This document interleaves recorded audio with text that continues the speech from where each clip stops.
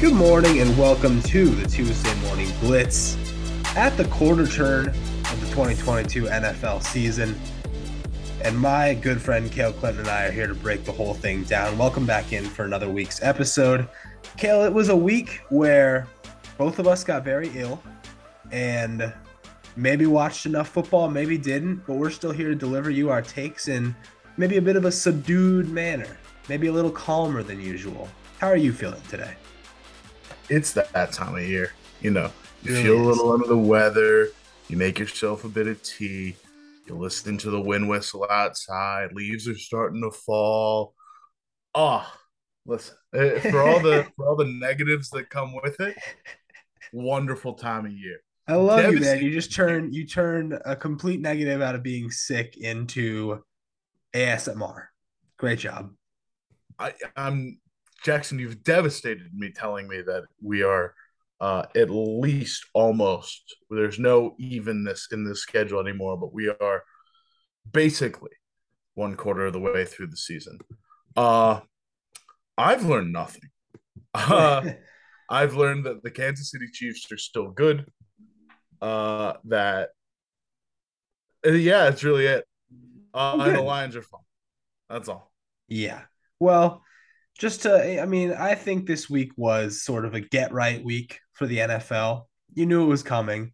I think that despite the fact that weather sort of mucked up a lot of these games that we thought were going to be the best of the week, the teams that we thought were good still appear to be actually good.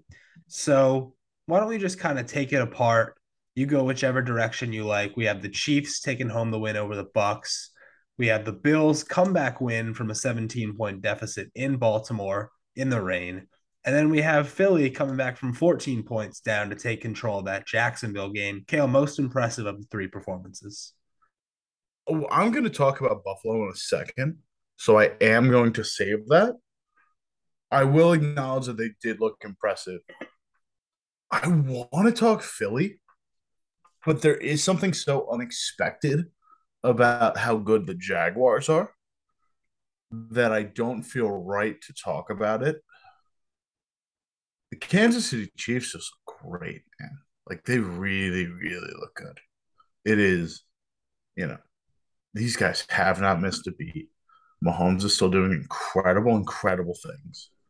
Uh, taking down a Bucks team that is, bona fide, really, really good. A defense, especially, that has been, pretty widely celebrated as one of the better units in the league. A team that in the first three games has allowed 3, 10, and 12 points, or sorry, 3, 12, 3, 10, and 14 points, respectively, to get 41 hung on their head is a pretty staggering uh, reversion from the norm for them. It is the Chiefs' offense looks absolutely electric. The defense doesn't look too bad either. They currently, with our adjustments, are sitting from Football Outsider, sitting around 15th in the league in total defensive DVOA. Really good against the run. I think they haven't been in recent years. And you kind of have to pass to keep up with this group anyway. Secondary is a little bit weaker, but like, man, everything else in this team is awesome. And we'll see how they progress for the rest of the year.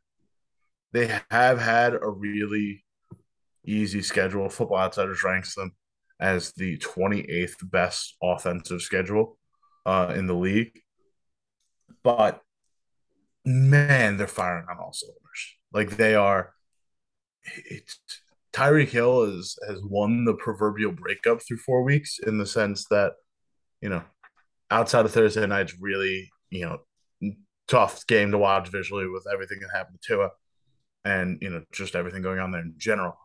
But like through the first 3 weeks, it really looked like the relationship between Tua and Tyreek Hill, like Hill was popping off. Hill gets to speak more in the media. Hill's really praising his quarterback, Kansas City, while still having Patrick Mahomes, Travis Kelsey, and Andy Reid, like all fantastic and still looked good. Like they were still clearly missing that wide receiver one.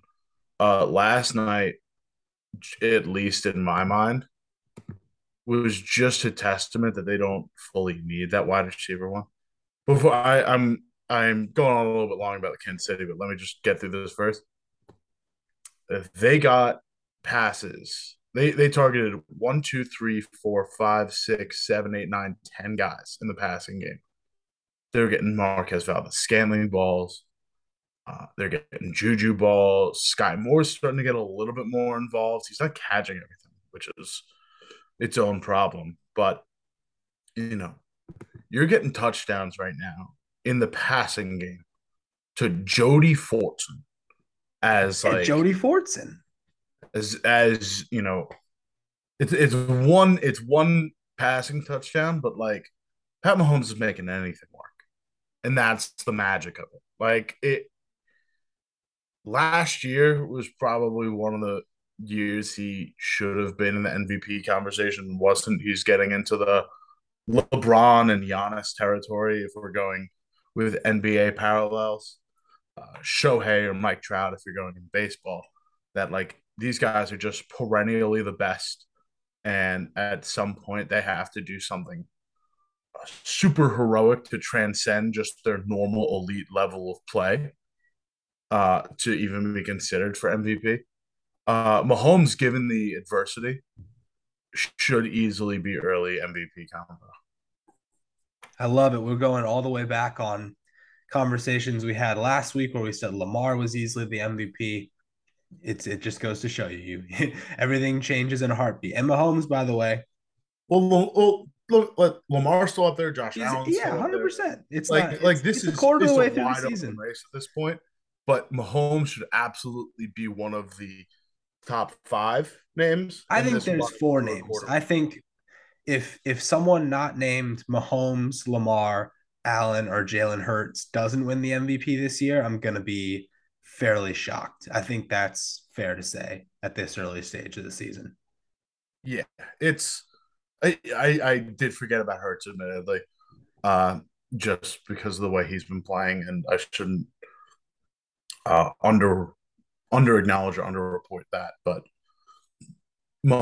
I mean, we don't Mahomes is see him in a special. tier with those other three guys yet, I don't think. So I think it's fair to not immediately think of his name. But when you are the quarterback of the only undefeated team through a quarter of the season and you played well above any level that anyone thought you were capable of, I think it's fair to definitely be in the conversation. But just to close the book on Mahomes, I mean, he didn't throw for 300 yards. He did throw an interception that was late enough in the game to not matter, but it wasn't a great throw. Uh, to do like everything he did and post a 90 and a half QBR with an interception and not throwing for 300 yards is just a testament to like how situationally great he is, how much of a weapon in the red zone he is. I know we haven't even touched on the ridiculousness of the spin move and the little touch pass he threw over the top. Like he does things that nobody else does, and I know we get sick of talking about it, and I know the joke on Twitter is always, imagine the reaction if Patrick Mahomes did this, but there are legitimately things he can do that nobody else can, and I think sometimes we just, it's not even that we forget it, we just take it for granted, and when you get to watch him in prime time like that, you remember why he's just the guy in those kinds of situations. Absolutely, he is a truly, truly special talent. That play, honestly, if we didn't have our answers already locked in, uh, that play would maybe warrant a game ball all on its own. But Yeah. we'll give him the top of the show. Also, just want to mention, this is we don't have to even like. I just want to mention this. Tampa Bay Buccaneers 0-2 at home. Hmm. Not a Makes you think. not a real thing. You know, Brady threw for Brady was great in 39 this for game too. It's 39 hard for to knock the 52, Bucks. 385, three TDs. It's his best game of the year. Yeah, And by it makes far. sense because it's the first time they've had a receiving core since week one. But, you know, I'll tell you, get it Kale, it done. wasn't fun. It Get it wasn't fun done. to be staring down the barrel of a 6 point lead in my fantasy matchup with only Mike Evans left on the opposing side. He goes catchless in the first drive, and then the second drive he puts me out of my misery rather quick because Tom Brady's thrown that guy 30 touchdowns in 35 games. That's absurd. Like Mike Evans, when he's on the field, changes everything for this team. And that's why I don't think we should be overreacting to the fact that the Bucks are 2-2 or the fact that they're 0-2 at home or anything like that, because their offense was still clicking last night. Maybe you can't match up 100% with the Chiefs in pure firepower, but if that defense gets right and if Evans is out there, I think everything's fine for that Tampa team. Mike Evans has never had a season under 1,000 yards receiving. The closest he's come is in 2017 when he caught for 1,001 yards I on remember that. I remember on that very well. 71 catches, by the way, which is nuts. Jeez. Mike Evans changes everything, like I said. So Bucks are still fine.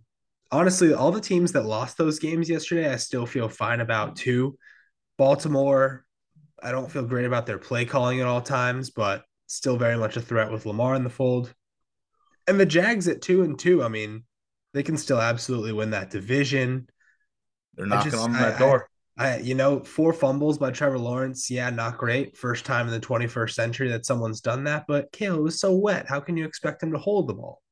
That that one that one fumble he had where he just let go of the ball. Like he's running with it in one hand and it just whoop, like talk about conditions all you want. Ball protection, job protection. Like talk that thing. He's not there yet. He's made some strides this year. There's no doubt about it. I don't think the Jags' confidence in the fact that he's the guy moving forward should be shaken. He's still so unbelievably young, and you know, somebody who didn't lose a game for like 4 years in high school and college combined is going to be going through some growing pains when you get thrown into the league with Urban Meyer and DJ Chark in them. So I'm feeling good about Jacksonville still, despite the 2-2 record and the fact that they are now tied for first place with a god awful Tennessee team that has no business being 2-2.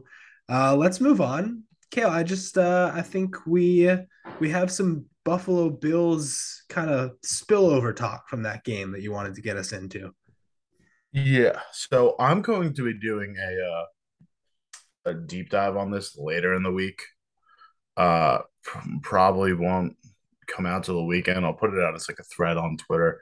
But going into this game, there were starting to be some rumblings. The Buffalo Bills, since the start of the 2021 season, were 0-7 in one score games, which, you know, on its face, surprising that not only all their wins were by double digits, but just a lot of those things add up. Seven in a 20 game sample size is a lot of games. So I just wanted to say, maybe you're a gambling person, maybe you're a person who likes to look at trends.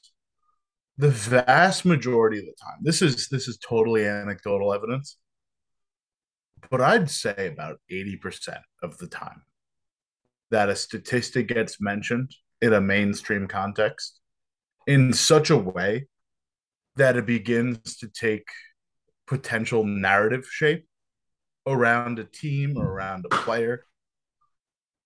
4 out of 5 times, you can almost always guarantee that statistic, that streak, will come to an end the following week. Like immediately once it hits like mainstream narrative status.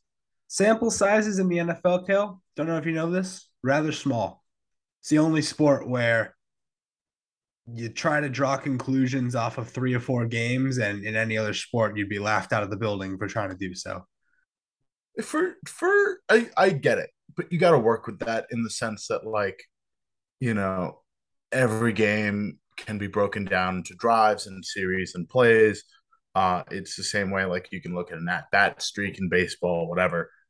Uh, there are just so many different ways that they like 13 seconds in Kansas City, the Tennessee game where they go down slipping. Like there are decisions and things that build up to that. But I don't think even in the case of the Miami game, with just such a drastic switch up in how Miami approached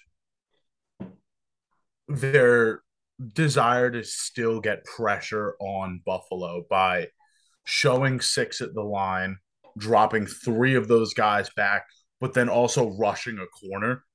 Like the Miami Dolphins in that game in week 3 ran a masterclass of uh, like inventive ways to create pressure in a defensive front. I like all these situations can be uniquely chalked up to, and there are other games where like the Steelers game to open the season in 2021. There's ways to do all this stuff, and like each of these losses can be unique in their own right. And some of them could still have like through lines, like Bills can't run really well at will. Like they got some offensive line struggles. Sometimes they do some sloppy stuff here and there. But like in the grand scheme of things, like no, I don't think I've still got to look into it. Like I said, but not a lot of these losses have had any like major correlation. I Like, agree. The Just to tie a bow on that, the statistic that Kale references, of course, is that Buffalo had lost 7 straight one possession games dating back to the start of last season, had not had a one possession win since the 2020 playoffs against Indianapolis. And clearly, that was not like a genuine long term concern in the sense that the Bills aren't a fatally flawed team because they've dropped a bunch of close games. Now, this game, Baltimore does shoot itself in the foot a little bit. Maybe the shoe's on the other foot, just in the sense that the Bills are sort of taking advantage of some other teams' mistakes. But you knew that they were going to find a way to score on that last drive, and I think that's what it comes down to. Is it's more surprising when they don't score on a game-winning drive like they did in Miami last week than when they just methodically march the ball down the field, get the ball down to the 1 yard line, start taking knees because the victory is so in hand. That's the Buffalo offense under pressure. That's what we expect from a team with Josh Allen with that cavalcade of weapons. It was bound not to continue, and I think as much as I wanted to sort of come back on here and sing Lamar's praises again, that game really taught me that this is still Buffalo's AFC. Kansas City and Buffalo's AFC, maybe you could argue it's a back and forth type of thing, but I mean, it just didn't seem like home field mattered in that game. It didn't seem like the deficit mattered. It just seemed like eventually Buffalo was going to seize control, and they really did. So big win for the Bills. Schedule eases up for them somewhat moving forward, and we really could see, a 16-1, 15-2 regular season if all goes to plan. yeah, they can still very much just take off the rest of the way. Like they're a special breed right now, and we'll see how these things shake out. But right now, I have no concerns about the Buffalo Bills.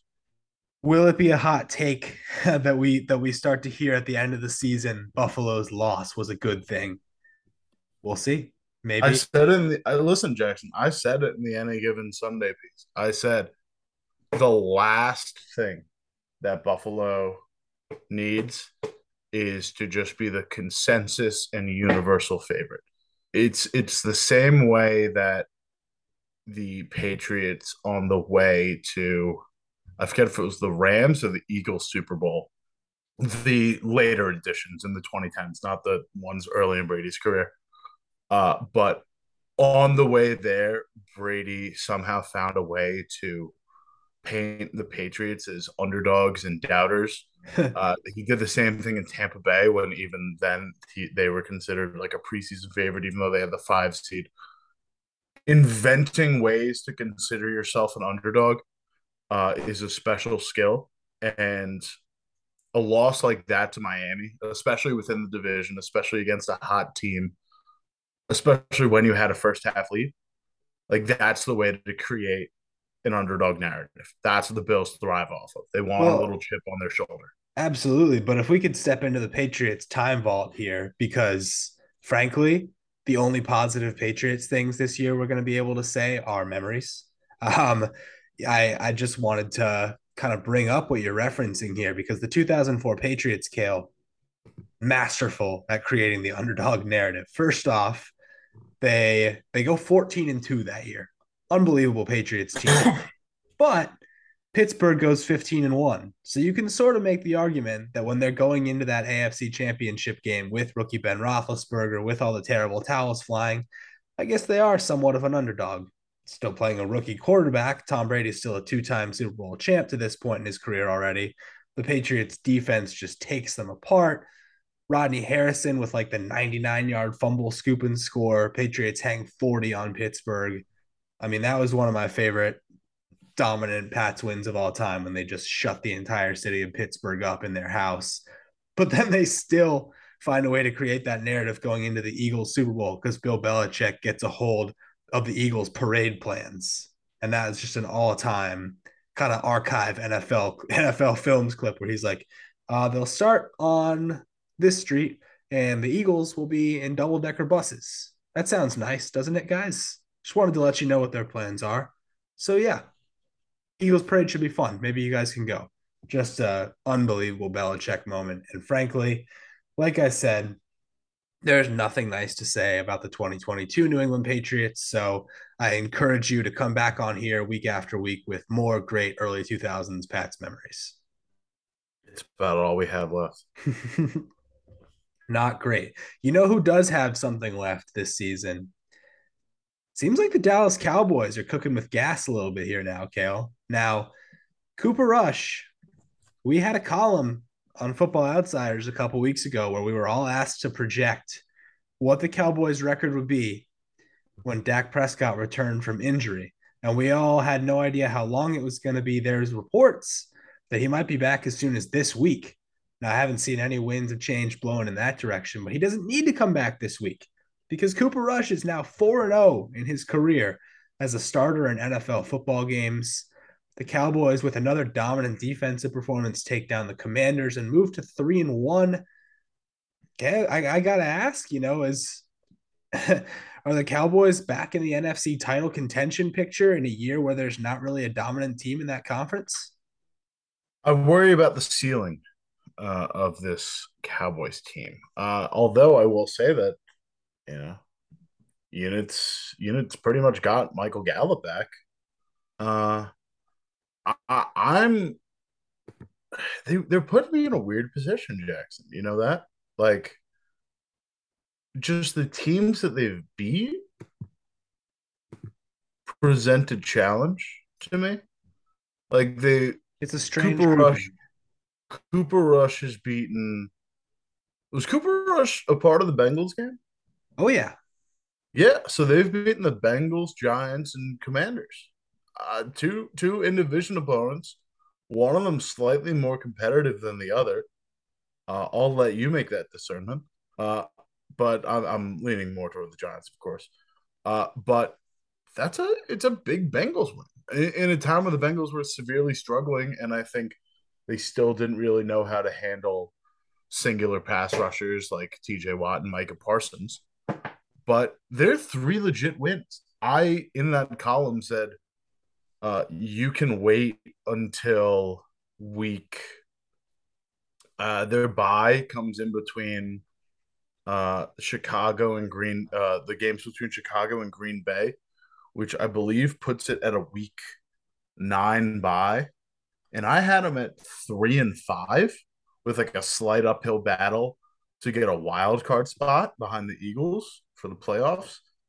But yeah, if they're gonna win, they need to win one more of these games, and maybe it's Chicago. They need to win one more of these games before the bye, before their schedule gets way easier. I mean, I think you could win two more. You could even win three more in a crazy world. I'm seeing a lot of opportunity here for this team. And then you're absolutely right. Once they get through that at Packers game after the bye, they go at Minnesota, home for the Giants, home for the Colts, home for the Texans, and then some mixed in tough games and easy ones rest of the way: Jags, Eagles, Titans, and Commanders. So I see a path to 10-7, 11-6, maybe even 12-5 if everything goes right. The sky's not the limit, but maybe the base level of the clouds. Good way of putting it. Good. Yeah. Listen, The very bottom of a cumulonimbus. and those are some poofy clouds. They're nice to look at. So I just wanted to say, the Cowboys, Cooper Rush is a fun story. He's definitely playing, at or above starter level in the NFL for, your average QB. But the real story with this team is the defense. And we have sung Micah Parsons' praises to the moon and back on this show throughout our time, but this team is much more than that on defense, and I think it's time that we really start giving people their due because, I mean, first of all, this pass rush with or without Micah Parsons is absolutely ferocious. You have him leading the charge with 4 sacks, but Demarcus Lawrence and Dorrance Armstrong each have 3, Dante Fowler with 2, and they're just getting all sorts of pressure. They're hitting everyone. This wasn't even that impressive a week for the pass rush itself, only sacking Carson Wentz twice, but I mean, they just demonstrated throughout the year that they're going to make whoever it is back there uncomfortable. And it has to be said, the secondary, which, for better or for worse, is pretty much led by Trevon Diggs, they're going to get physical. They're going to get a hand on the ball. Diggs getting his first pick of the season yesterday and 3 other pass deflections. There's a lot to like there. And this is the only team in football that hasn't even given up a 20-point game so far this season. We've got to give them some serious respect for being Jackson, able I to want run to every mention, offense. Jackson, I do want to mention, don't say for better or for worse. Trevon Diggs, actually good this year. He's looked really strong in coverage. He's not completely getting blown by. I don't think they've allowed like a particularly long touchdown the way they did last year, where targeting Diggs just was a coin flip for a completely blown coverage. But he's looked solid. He's looked very, very solid this year. 9 passes defensed. Nobody else in the league with more than 6. So if he's and I lied, he has 2 interceptions. So my fault, not his first pick of the year yesterday. There's there's a lot to like there. He's a ball hawk, and even if he still does revert back at times to some of his, go for glory and get burned tendencies, I think you'll take that as a corner. Um, just knowing that the threat of throwing at him is always going to be there.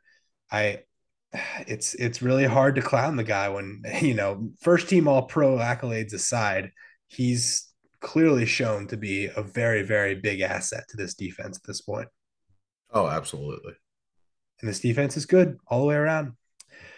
Let's go on to our final point of the week where I believe we needed to help settle the dust a little bit after Kale's corner last week, which was admittedly one of our greatest moments in show history when Kale went on a 15-minute half monologue, half tirade about the wide receiver position, which frankly left our listeners speechless, newly informed, but also questioning everything they thought they knew. And I think in the time since that show, Kale's sort of wrapped up some of his thoughts into a little bit more of a condensed package. So I just wanted to give you the opportunity to sort of lay that on the table for people. What is the conclusion of your epic wide receiver odyssey? Jackson, I I hate to do this to you. I promise you, pinky promise you, in fact, that I will close the door on the wide receiver chaos corner. However, in my last little takeaway from this week, I'd like to open another before I Oh, close the door. How much do quarterbacks matter? Oh no. No, I'm not being I'm being a little facetious here. But that being said, they clearly matter. But in this week, we've seen, you talk about Cooper Rush popping off in a game like this and like uh leading a pretty strong Dallas Cowboys team to a 3-0 record without Dak Prescott. You see Geno Smith, who we will get to in this show, put together in general just a phenomenal season with the Seattle Seahawks so far. And again, we will get into those statistics, but trust me when I say it's great.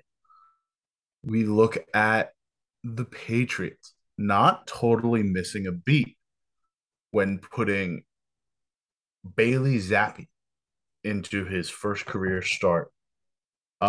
Also becoming the first the first rookie quarterback to throw a touchdown this year.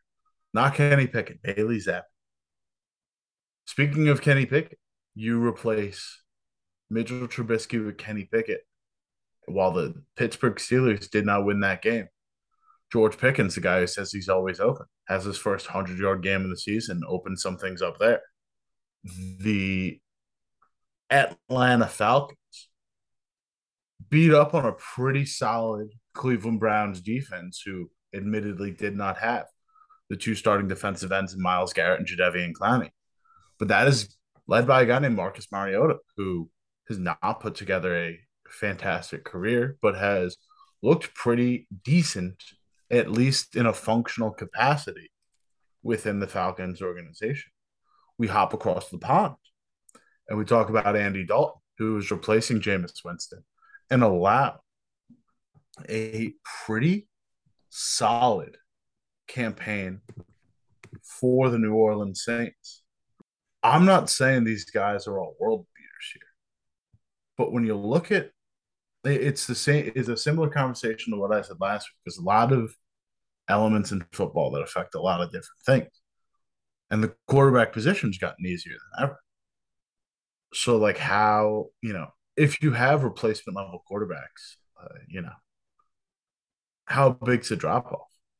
I Are we in a position where like offensive scheme has, yeah, and that I'm ignoring counterpoints like Davis Mills hasn't looked that good for the Houston Texans. I'm ignoring the fact that Carolina Panthers just cannot seem to find a quarterback to save their lives.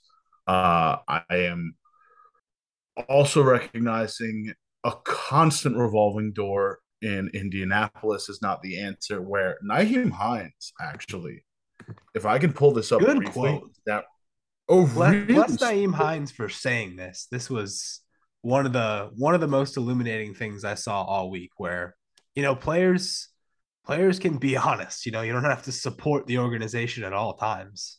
I've got this one up here. This is from Zach Kiefer over at The Athletic covering the Colts. Uh, Not an excuse, but every year we have a new quarterback. So each year we have growing pains while we sit here and watch Tennessee, which has had Tannehill my whole career. And each year we're restarting and we have to turn the page. So that sucks a little bit too. That most teams that we play have an established guy, but that doesn't matter. We have figured it out and we will figure it out. So, like, yeah, it matters. Like, continuity matters and skill level matters. You're not talking about Mahomes versus, you know, who's the replacement. I almost said Chad Henne. It's not Chad Henne. Who's the guy that came in the playoffs? The guy It, that ran the fourth. it The was the Chad back. Henne. I had it right. Let's go. Let's Okay. go. I thought Chad Henne was like early aughts quarterback. Uh, Chad Pennington, you might be thinking of. no, I was definitely thinking Chad Henne, but shades of Dolphins Pennington, maybe. I don't know. Uh, but yeah, like clearly that, quarterback's the most important position on the field. But with offenses getting easier, with skill position players, mounting up in skill and like actual functionality, are there more good quarterbacks in the league than we thought? I am going to take all your points and attempt to flip them on their ear and argue why quarterback is still very much not only like the most crucial thing, but my I guess my argument here can be boiled down to good is the enemy of great, Kale.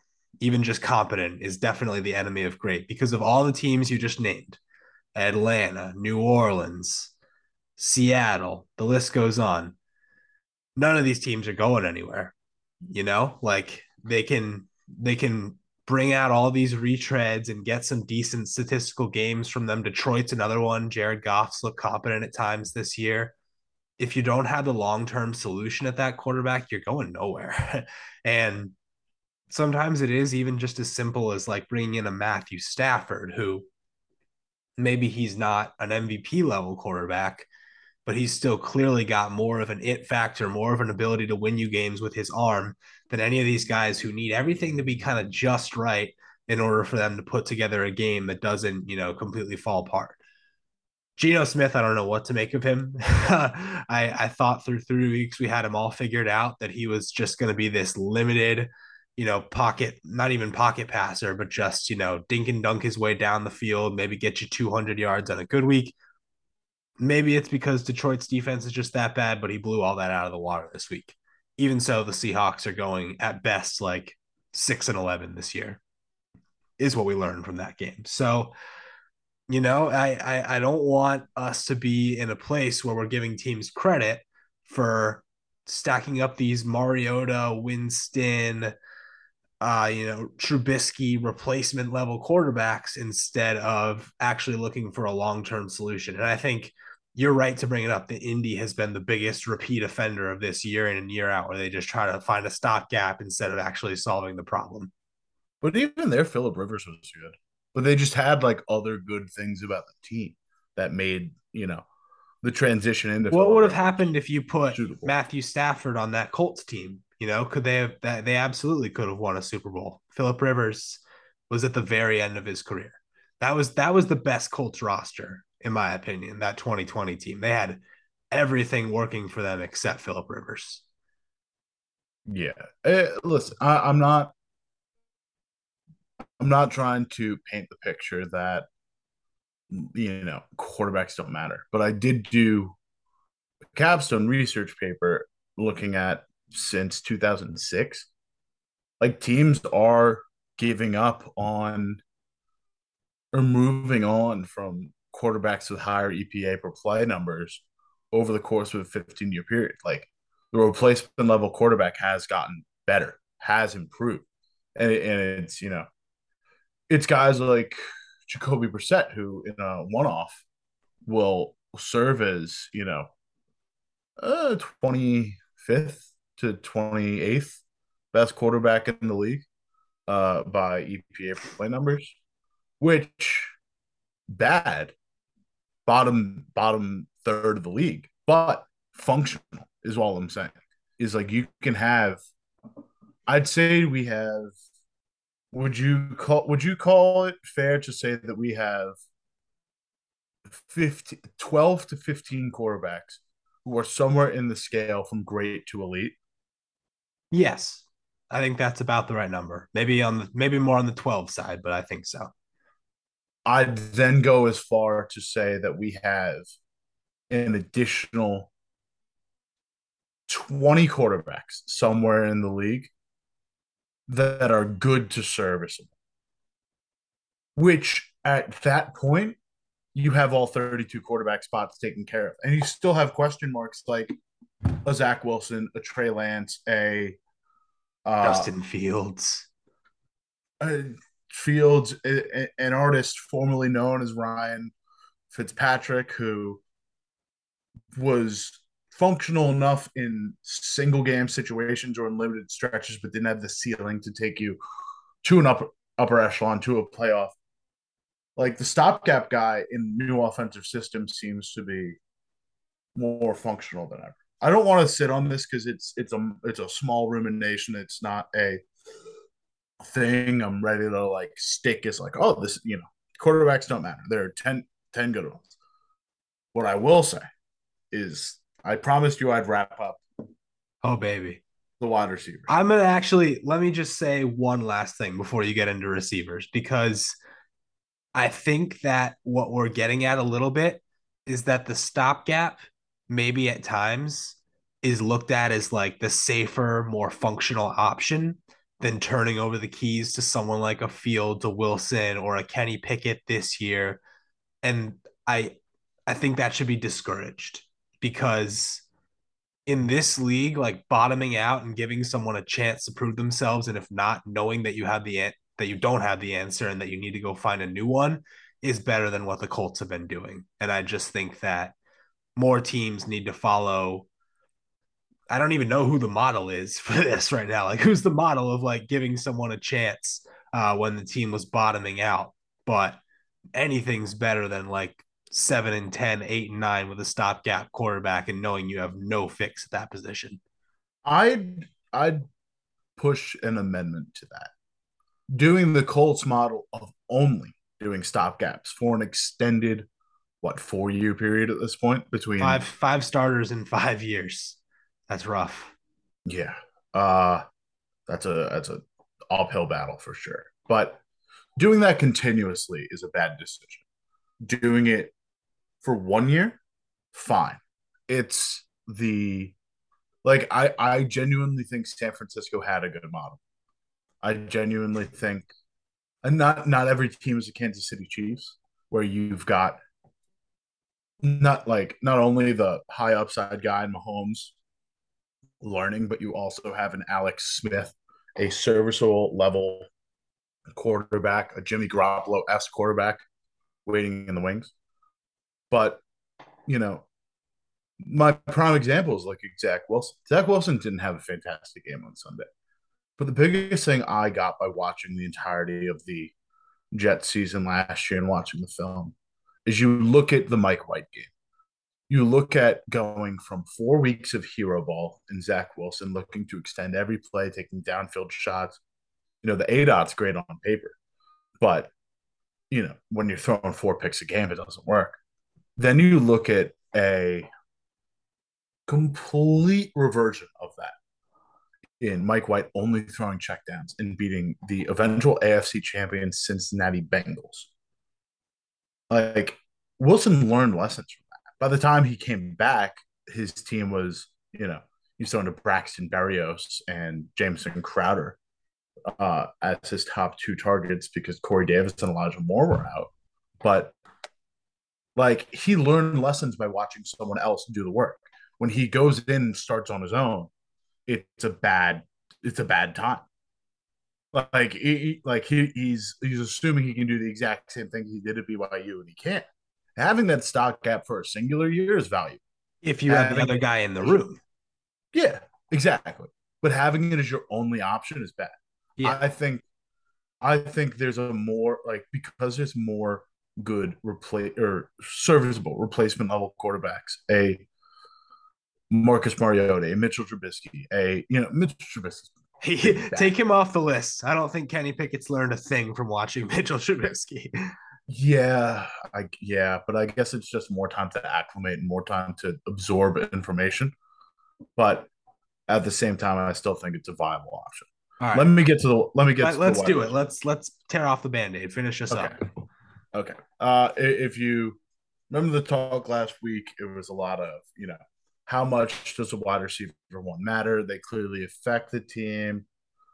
They're attention drawers. They open up opportunities for other players, but you still see teams function without a top wide receiver. Teams statistically who lose top wide receiver ones, I believe, do better. The net loss of a top wide receiver is more valuable in the sense than the net gain of adding the wide receiver because of the other things you lose by paying them. But you still recognize their value, and you also see a ton of talent coming into the draft, not only in round one but in all levels.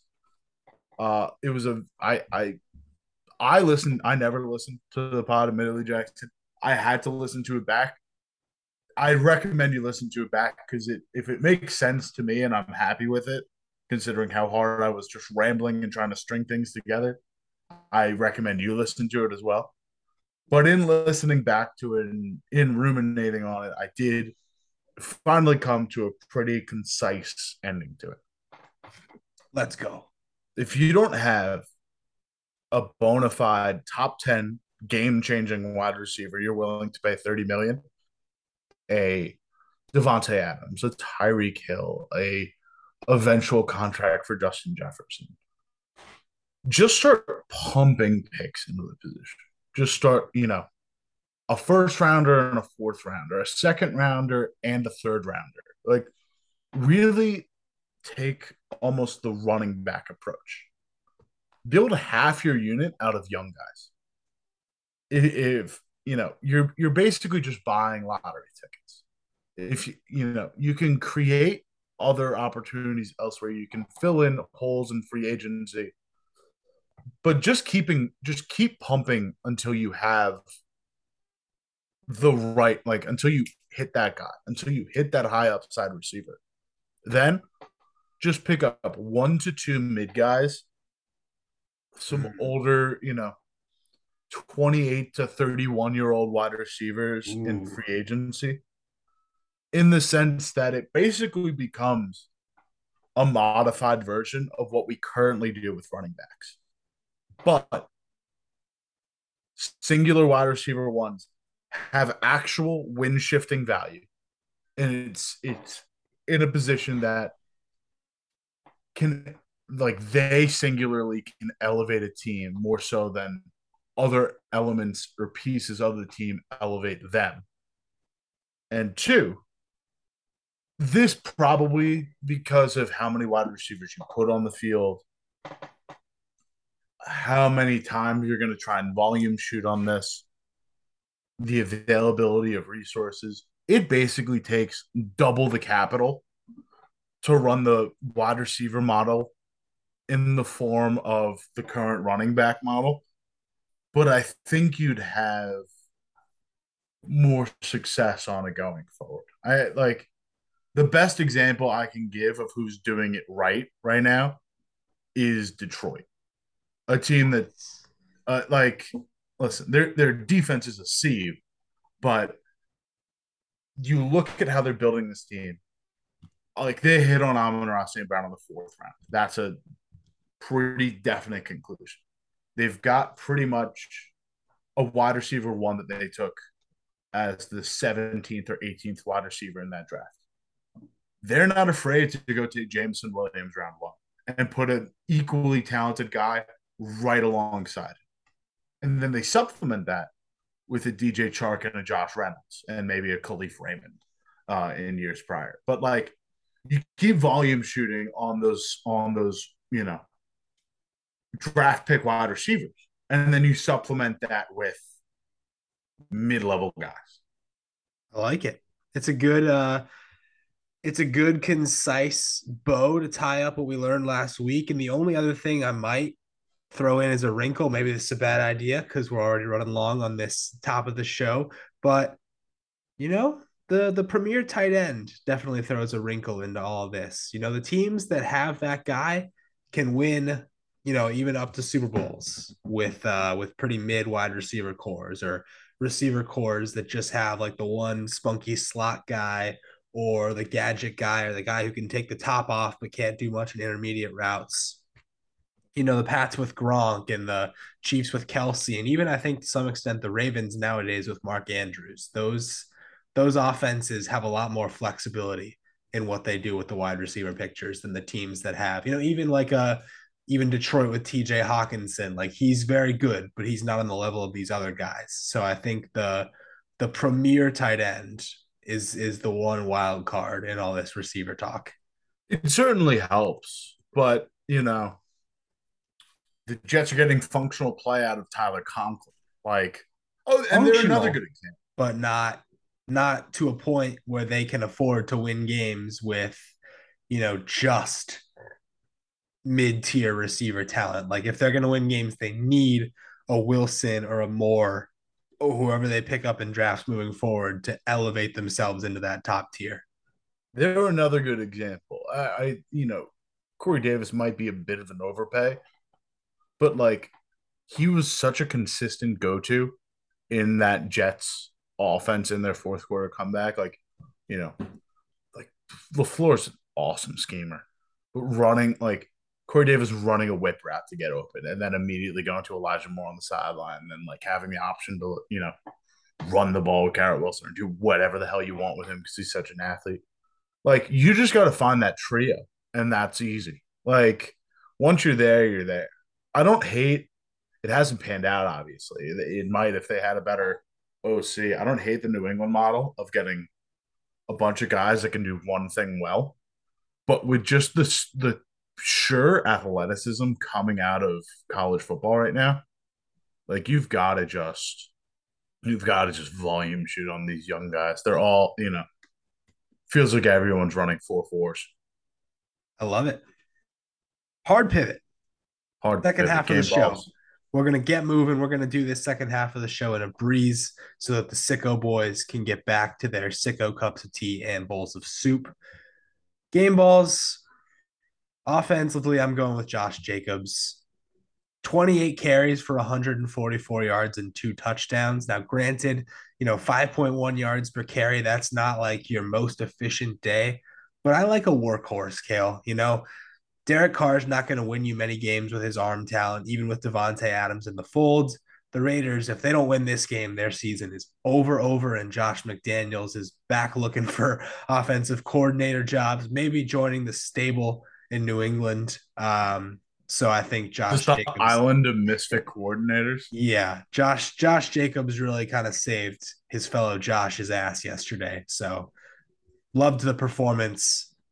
Infinitely frustrating guy to own in fantasy football, but sometimes it pays off, and yesterday it did. That's some Josh on Josh love right there, and Mm, you love to see it. Love to see Josh's looking out for Josh's. yes, sir. Your offensive game ball. Gino, Gino Smith. he is he's doing things in Seattle, man. He's looking a lot better than Russ did. I don't know what's going on, but I don't know. Geno Smith at the moment leading the league in CPOE, almost lapping second place. Who, by the way, is Jameis Winston.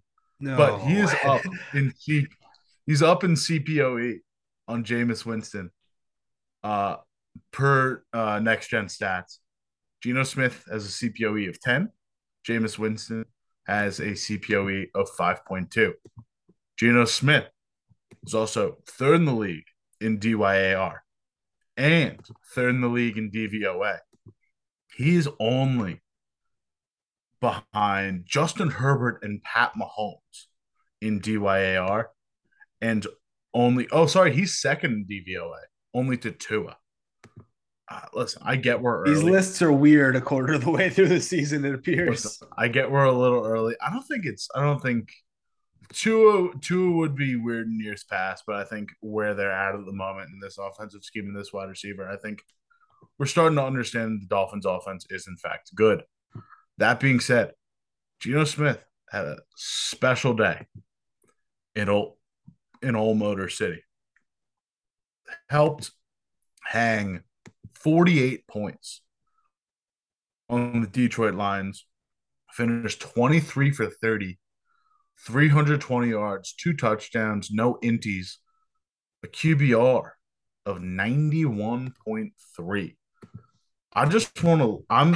We're doing this on the fly, and I'm gonna vamp for a second because I Right. really just want to see how this shakes out. But I mean, that's special quarterback play by Geno Smith in a game that I don't know if we've seen from him yet.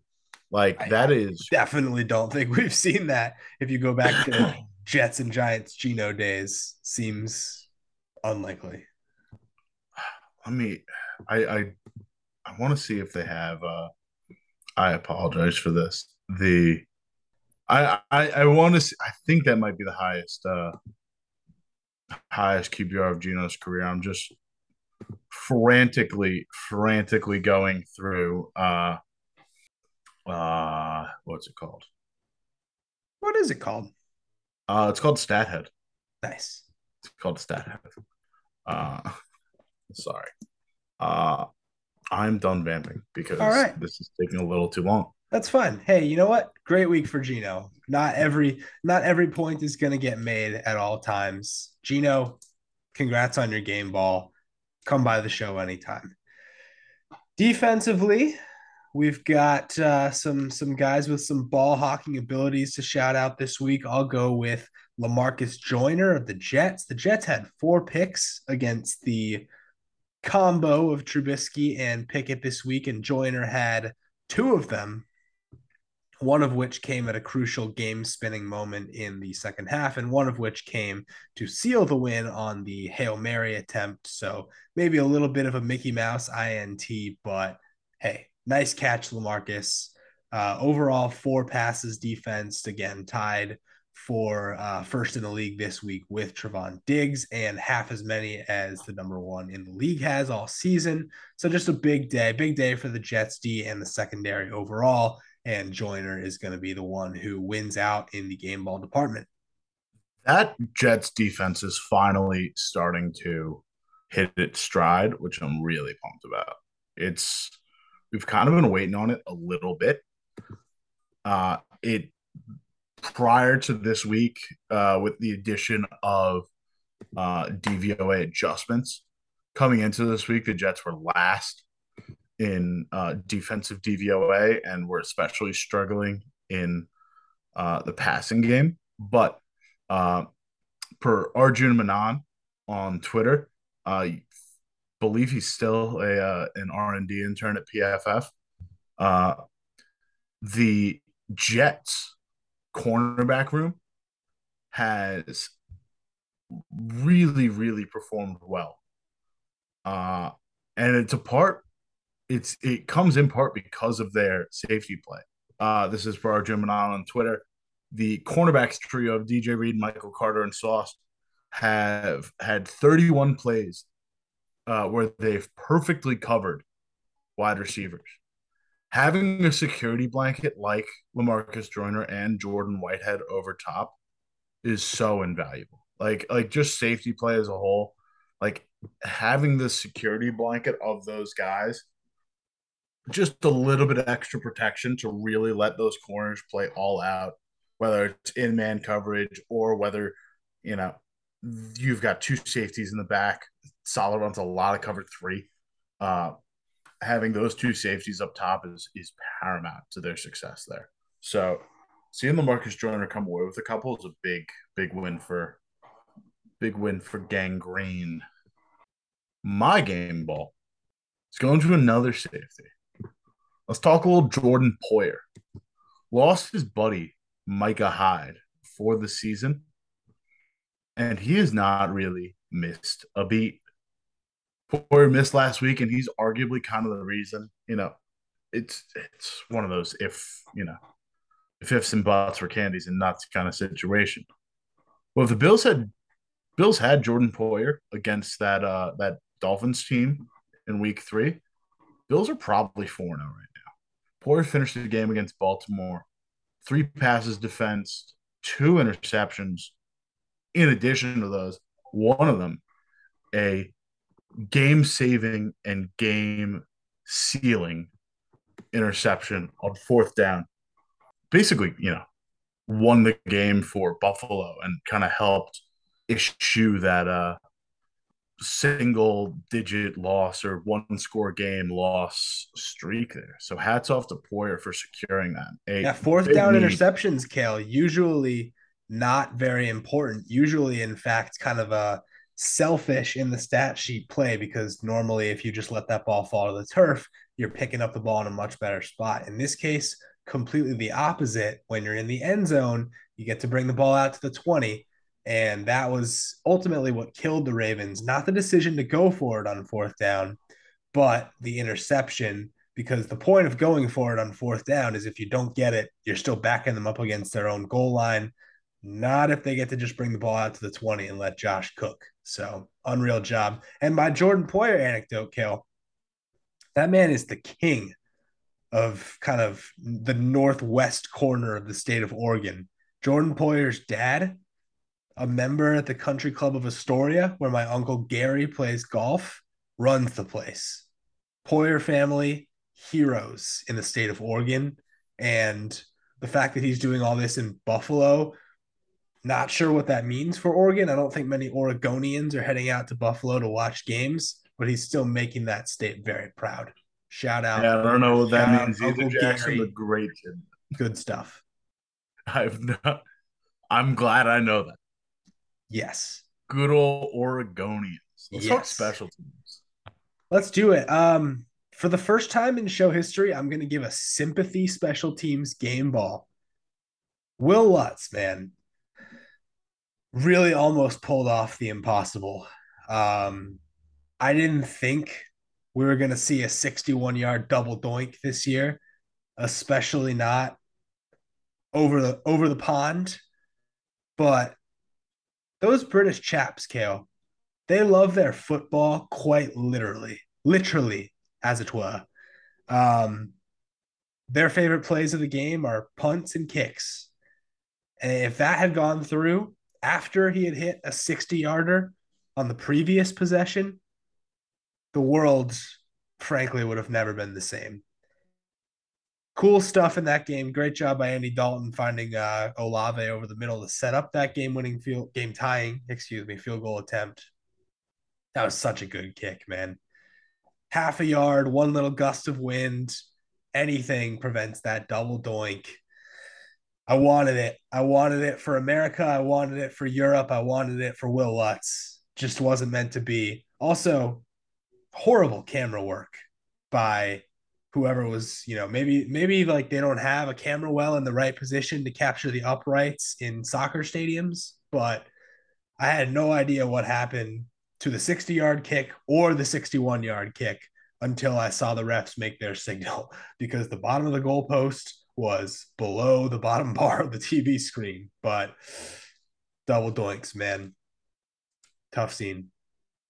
They have to have a well, right? Just because, like, how do you cover?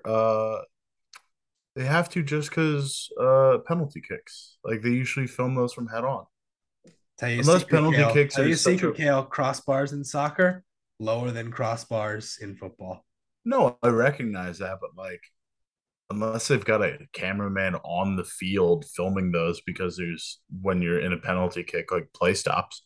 Yeah, I Uh mean they show them from the the side view penalty kicks, much like they show most plays in football from the side view. But in football, we show field goals from the back, and in British football, we show penalty kicks still from the side. no, Yeah. in all Premier League, I'm thinking like Oh, end you of the know game. what? Yeah, they I'm show it from thinking on the field typically. You're right. They also that do it they, like in the World Cup. I'm used to them doing it from the side, but they will do it nowadays often from the rear view as well. But yeah, that's what I'm thinking. I am very curious to see what the all 22 looks like from this game because I can't imagine that, are they did they play this in Wembley? no, whatever Tottenham Stadium is. Uh, I was gonna say I feel like I remember watching one of them in Wembley last year and it was just not a good scene. I we NFL has such odd infrastructure that they need to function. So I am curious to see how this one shakes out. Hey, there you go. All Finish right, us up. I've got some quick shout outs and some fun returnmen that I saw this week. One goes to Marcus Jones. Uh, Great punt returner for New England. Almost set them up pretty in overtime, bringing the ball out to the 50 on a punt return in overtime. If they let Bailey Zappi throw the ball at all, or if they, run three successful run plays in a row, then maybe he'd get the game ball. But they didn't. Isaiah Pacheco, running back for the Kansas City Chiefs, also a good special teamer. Three returns, for 90 some odd yards. Pretty strong, I think, at a long of 42. Not going to him, though. Going to Mr. Wright, Matthew Wright to be exact, coming in on reserve for Harry Butker. Two field goals, longest of 44. 2 for 2 on those, 5 for 5 on extra points. Chipped in 11 of the Kansas City Chiefs, 41 points on the day. And hey, when you're in reserve for a guy, when you're coming in off off the wings, you're usually expecting less than perfect play. And Mr. Wright was all right on Sunday. So he's getting my game ball. Hey, he's a lot better than Matt Amendola. That we can say for sure. Amanda Lara. Amanda Lara. Screwing that one up. No, I'm pretty sure you're thinking Damon Amendolara. No, it's Danny Amendola, Matt Amanda Lara. Kale, I bet you $100 right now it's Matt Amendola, not Amendolara. Because I just Googled it, so you shouldn't accept I that also bet. just Googled it. Wait, It is Damon who's Amanda Amendolara, Lara? Damon Amanda Lara. That's it. Hey, now an listen, we can't analyst. all be right. Not Like always. I said, not everyone's perfect. Matthew Wright was game ball. Excellent. Quickly, nice with it. Andy Dalton, 20 to 28, 236, and a nice red mustache under those black I and thought gold we were going helmets. nice one at Kenny Pickett. How about that? Three Oh, picks, but hey, two rushing touchdowns. one of them was a heave. First off, that's Yeah, just we some take that one out. We that's take some the one end of out game that went shot. through Claypool's hands as well. Tough scene. Didn't deserve to throw three. Didn't look too bad, but hey, got George Pickens what he wanted. Pickens finished Thank first goodness. 100-yard game of the season.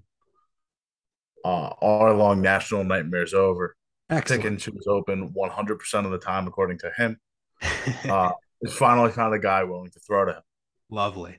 Let's do uniforms again, just breezing through it. The only good thing, Kale, about the Packers Patriots game was the uniforms. Other than that, I mean, that late window yesterday was upsetting. Like, I there don't like shouldn't be when they. allowed to only be three games in a late window, let alone if Bailey Zappi, uh, Baker Mayfield, and a horrible, just bright red Cardinals team. Like, if those are the things that we're seeing flash across our screen, and that's it for 3.5 hours, I'm upset. I don't understand the 9-3 split with a London game. Give us at least 4 games in that late window, please. It did make it easier to process toward the end of the day because it was like I really only had to watch one game. Yeah, but that I mean, that they basically, I mean, you want chaos for 7 hours. That's why we do this. That's what gets me going in the morning is 7 hours of chaos. And we had 4 hours of semi chaos, and then just kind of this lackluster 3 hours, all building up to, oh man, are they going to let Bailey Zappi throw a pass? Oh no, okay, cool. Guess Green Bay is are just going we to get a not field goal. calling that are we not calling that London game chaos because it was kind of chaos. Okay, yeah, sure. So I like the London game. I like waking up to it. Did we really need 9 games in the early window? Toss one of them late. I don't get it. Yeah, Is fair. there something against starting a game at 3 o'clock in these central time windows? Because every week it's like Indy or not It the Ohio teams, has but like it Indy has to or be a Houston or contract thing. Dallas. They're always playing in the early window instead of the late one. I don't understand it. It has to be a contract thing for like regional networks. I don't know. I don't know why like it's always so front loaded on the 1 o'clock. Maybe the 4 o'clock games are just a special little treat for NFL fans. Ugh. Um, Regardless, Packers Pats was great. Um, I still don't get why the Pats only have one pair of pants nowadays. Actually, the throwbacks are coming out this week. So, in that sense, our long national nightmare is over. But bring back silver pants at home. I don't know why that's so hard, but the road uniforms are strong. And in Lambeau, with the contrast of like kind of your navy and red against your green and gold, like that's basically like the four strongest colors, just like all sort of laid out nicely next to each other like a color wheel. It was very visually pleasing. yeah, it looks like what are they called? Looks like a twister board in a lot of ways. wasn't gonna say twister board. What is the big parachute? The Oh thing yeah, that you like sure. Oh all yeah, the kids flip up when you're a little kid and then you sit under it and you make a little fort. absolutely. Yeah, it looks like one of those. Uh my game ball, I love our little analogies, Jackson. Yeah. Uh speaking of which, there were two games that really stood out to me. Uh it was it was basically like all color rush versus an all white. Uh, the more prominent of the games that was probably actually my uniform winner is Buffalo Baltimore. Two very like I love the Ravens in all purple. I really like the Bills in all white. I just thought everything kind of worked together there. The second game is Cleveland Atlanta. The all white with like a little hint of orange, the all black with just a touch of red. Jackson, if we return to the analogy at the top of the show, oh, we can't forget the Browns uniform. But if we return to the analogy at the top of the show, Jackson, just feels a bit like autumn. There's nothing autumn about those Darth About Vader suits that the Falcons wear. I'll just say that. they look good. I don't know what you're talking about. I don't know what I'm talking about for ranking them so low during the uniform pod, but I've come back around on them now, and Man. watching them functionally in games against other teams, they are very aesthetically pleasing in my uniform bubble because they have won two of my four. They You have a don't talent. technically win this week. This week goes to Buffalo, Baltimore, but they've won one and a half of my uniform All games. right, all right. You do have a talent. You really do for taking what I thought was the worst uniform game of the week and making it your uniform game ball. So congratulations to you. The I other two that like I liked, creativity. just very, very quickly were Pittsburgh, New York, green pants for New York, and they might be my game ball. Black Didn't wasn't like that. great. Um, I did the black pants specifically didn't like. yeah, exactly. But like the green and gold or the black and gold versus the green, I liked that contrast. And then I also enjoyed Philly Jacksonville with kind of like the teal versus the midnight green. That was a little bit fun for me as well. Almost picked that one. Didn't like it either though. Yeah. What I'm really circling on my calendar. Oh, I wish it was at home. What I'm circling is 11/28. Uh, Pittsburgh at Indianapolis. If this game is at Pittsburgh, it's basically the uniform matchup from Dark Knight Rises when the football field explodes. I thought I was going to make that comparison today with Steelers Jets, but then I watched the scene again and realized that the uniforms are blue and not green. So There you have it. Let's move into head scratchers. This is tough because I basically used this head scratcher last year, and the fact that I have to do it again is very indicative of the state of football in this particular city. But let's head over to Chicago. Let's talk about the Bears offense. I'm just going to start things off with a little bit of a brief Tuesday morning reading. This comes from at Josh underscore Friedman on Twitter, who is in turn quoting a fellow reporter named Jason Leeser for the Chicago Sun-Times, who asked Justin Fields after the game, quote, "Why isn't the passing game working?" Fields, "Who says the passing game isn't working?" Jason, "The stats." Fields, "The stats don't matter." um, so a couple things here. One, let's just talk about some of these stats. First of all, specifically for Fields, he is dead last in DYAR, in DVOA, in E yards, so expected yards. And then, effective or yards, excuse me, no, not expected yards. Backtracking effective. a second. I wrote down, yes, effective yards. So effective yards essentially meaning like how many yards are you producing compared to like the depth of like the targets that you're getting? Is that sort of like what I'm It's looking to? it's it's DVOA converted into yards per attempt, so it's Yeah. kind of there. So it's like it's very usage dependent is what I gathered from kind of the Football Outsiders description of it. But either way, It's not a very. It. I admittedly, it's not a very functional stat And in it these definitely days. hurts Fields because he doesn't get to throw very much. Exactly. But he's dead last in it. And he's not dead last in QBR, but he's second to last. He's only ahead of Baker Mayfield. Pretty much any way you slice it, he's been really bad this year. The Bears' offense, pretty much any way you slice it, has been terrible this year. Have they scored? Yeah, they scored 20 points once against Houston, which is a bad defense. They they just don't let Fields try anything. They've given him no opportunity, and when he's gotten limited opportunity, he's been very bad. So let's go to one other little statistical poll I had. It's from our own Tom Gower at Football Outsiders. He brings up the Next Gen Stats Aggressiveness Index, which literally just takes how many throws you had and it takes how many times you threw into tight coverage and divides it by your total number of throws. So how opportunistic are you being? Yesterday, the Titans Ryan Tannehill and the Patriots Bailey Zappi both threw 0 times into tight coverage. It takes 15 attempts to qualify for the NGS aggressiveness index.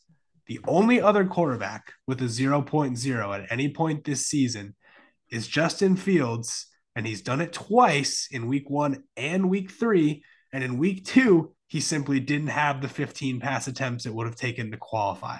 So this week was literally the first time all season he would have thrown into tight coverage. He did it 3 times to very limited success.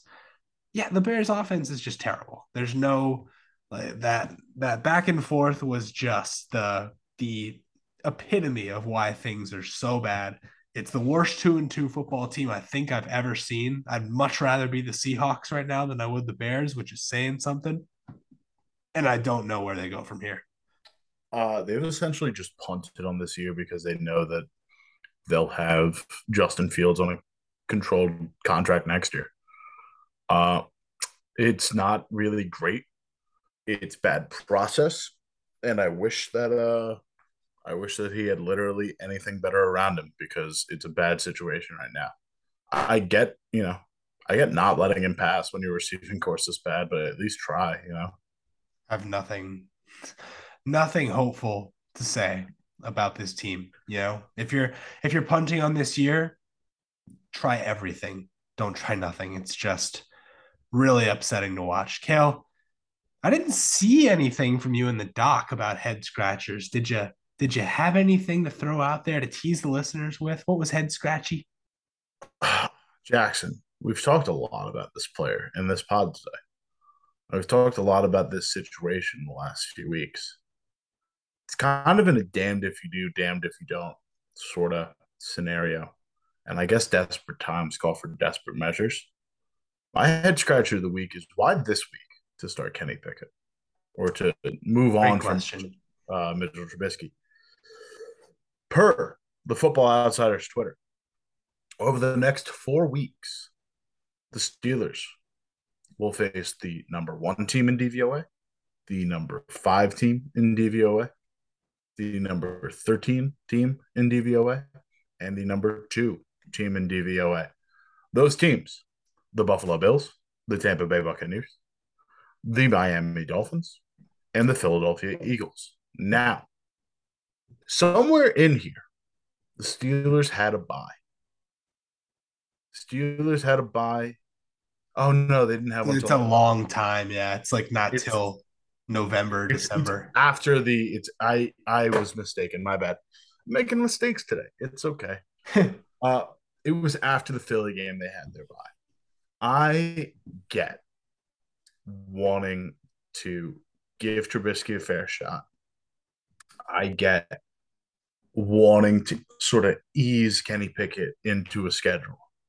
With that being said, you basically picked the worst time on your schedule to do this. Maybe he gives you, like, maybe you're deciding on the best, giving Kenny Pickett or giving your team the best chance to win by taking a higher ceiling quarterback and putting him in there, a guy that can run your offense. And maybe this was a bit of a dress rehearsal for the next 4 weeks. But we talk a lot about instilling confidence in quarterbacks and how that is not necessarily paramount to their success, but a lack thereof can certainly screw a guy up. Look at half, if not more than half, of the 2021 roster of quarterbacks taken in the first round, namely Justin Fields, Zach Wilson, and Trey Lance. This is just maybe the worst possible time you could have picked. Even throwing him even waiting another 2 weeks and throwing him against Miami, or even throwing him in midway through Tampa Bay is a good way to do it. I think this is the worst possible time. I think Mike Tomlin will have his first losing season as a head coach, which isn't a stretch of the imagination to predict now. But No, I wouldn't say so. but this is just a bad, bad, bad slate to throw a rookie quarterback who you clearly had questions about coming into the season if you weren't willing to start him outright. I disagree with the decision wholeheartedly, and I hope for the best for Kenny Pickett, but cannot envision wonderful things going against the Buffalo secondary next week. Yikes. Yeah, they should have just started him for this game if they had any intention of playing him at all before he was going to run into this buzz saw.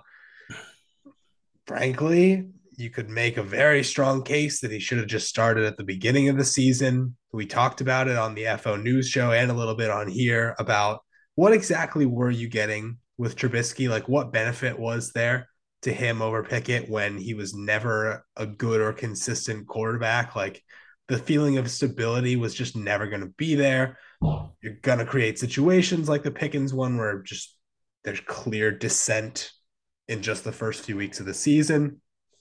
And bam, exactly the bad result one could have predicted. Wow. Monday Night Football has not happened yet. It will have happened when the podcast comes out, which means that we are briefly back to our old tricks about Monday Night Football. Niners, Rams, uninformed Monday Night Football recap. You only have 30 seconds today, Kale. What happened? Niners, Rams. Rams offense looked good. Jimmy Garoppolo puts up a mid-tier game, not a great game, not a stinker, a mid-tier game. And Robbie Gould gets me at least 5 fantasy points because that is the difference that I'm currently down in my fantasy game with only Robbie Gould to play. Okay. Hey, you Hey, know what? Let's get it. 8 field goals. Why not? 24-21 win, 8 field goals. listen. I just need points, man. I just need points. Take the points. Even a decent, like an extra point and a long field goal would get it done. That's all I need. That's all I need, Robert. Rob. What about you, Jackson? Where are you standing tonight? I I want to say I like the Niners in this one. Missing Trent Williams is a huge, huge thing. Like that just blows up so many things that you want to do on offense. But then I think about the front seven of the Rams.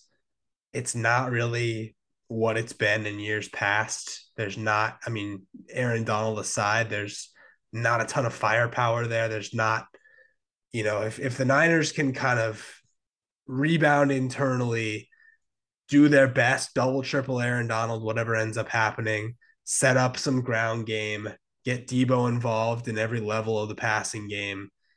I think they've got just enough to win this one. So I'm gonna say that the Niners won this Monday Night Football game. Holding on for dear life. Absolutely. I'm out. I'm going I'm going to nap. Let's go. Week 4. Week 4 already. I am. Do we want to? Do we want to do? Is there anything? I kind of like the idea of us doing the old like, hey, let's look ahead to next week too, because Okay. we don't get to talk to our viewers often. Outside of the occasional cover one, which I'd love to bring back soon. I really We've got enjoyed our cover one. conversation I with you. don't know if it'll be this week, but if it's not this week, we'll definitely do another one next week. We love cover one. It was a very fun first show, and we've got many other good friends and potential guests that we can line up for you throughout the season. So definitely keep looking forward to that. But but just building off that, I do think we need to give a bit of impromptu one thing we're excited about headed into week 5 because hey, we need some optimism here. I feel like there was a bit of doomerism on the show. I think there was some sad saps over here just trying to rationalize some tough football. We need to be all negative all the time. Let's throw a little cheer our way. How about that? One Huge. thing I'm excited about, just to give you some time, 2 games. It's a win-win for the TMB pod, no matter the result of Detroit at New England in week 5. It's, if Detroit wins, we're pumped. If New England wins, they're back on track. I'd love to see Bailey Zappi get involved a little bit more with a week settled under him because Brian Hoyer's in concussion protocol, and the New England Patriots' current 4th-string quarterback is Jacoby Myers. So I'd love to just see Bailey Zappi be functional. On the flip side, let's get Amon-Ra St. Brown back in the fold. Let's see how New England's brain of Belichick schemes against the high-powered Detroit offense. And then on the flip side, what's going to happen in this Miami-New York game? 2 is already ruled out. Teddy Bridgewater, functional backup among the many. But let's see what Zach Wilson can do against a real good defense. We watched a lot of Steelers go down last week. Cam Hayward, Minka Fitzpatrick, as well as Terrell Edmonds. So they lost a lot of guys, and Wilson, despite a lackluster performance, was able to do well. I'm excited to see all the exotic stuff that Miami throws at this Jets team. And maybe they could surprise some people. Jets sitting pretty at 2-2 right now. How about that? How about it? You buried the lead here, Kale. We're sending our best. We're sending the 3-1 New York Giants to Tottenham Hotspur Stadium to face off against the 3-1 Green Bay Packers. Tickets right now, Kale, available for as low as 413 American dollars. Pack Tottenham Hotspur Stadium. Watch Danny Dimes cook. 9:30 a.m. NFL Network for us stateside on the East Coast. Let's go. I just wanted to say, if you got a little more than $20 burning a hole in your pocket, head down to TIAA Bank Stadium in Woo! Jacksonville, Florida, and watch those Jaguars beat up on the Houston Texans. It's gonna be I'm ugly. fired up about it. That's the cheapest ticket in town.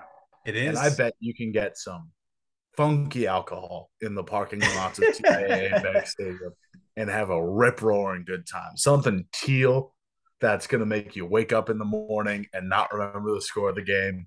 Uh, I bet those Jaguar fans have fun down there. I'd love to hear more from them. They're having the time of their lives right now. And they Let's know they've go. got a guy that's better than Blake Bortles. So this is objectively better than the 17/18 run that they made. So if And you got $23, man, the tickets, Jackson, I've never really paid attention to the tickets as low as feature on ESPN's little schedule page. This, we might have to make something out of I think we're really gonna have to get down there at some point. Tickets are gonna get more expensive if they're good. So maybe Oh, unfortunate dude, you we don't want to have go to tickets. a Jacksonville game? I'm That's what down. I'm saying. Yeah, we have to go taste the funky teal liquor for ourselves. Listen, if it's any better than the electric blue raspberry Mad Dog 2020s, Ugh. I'm there. All It, right. it just needs that's the floor. No Maybe a promises, but nice we're gonna try and make this happen. What maybe a a nice week. Mountain Dew mixy, like some Yummy. Baja. Oh, hey, actually, have the perfect recipe for this. This is a nice little way to end the show. Oh no. Uh, elite college drunk beverage. You go to Taco Bell beforehand.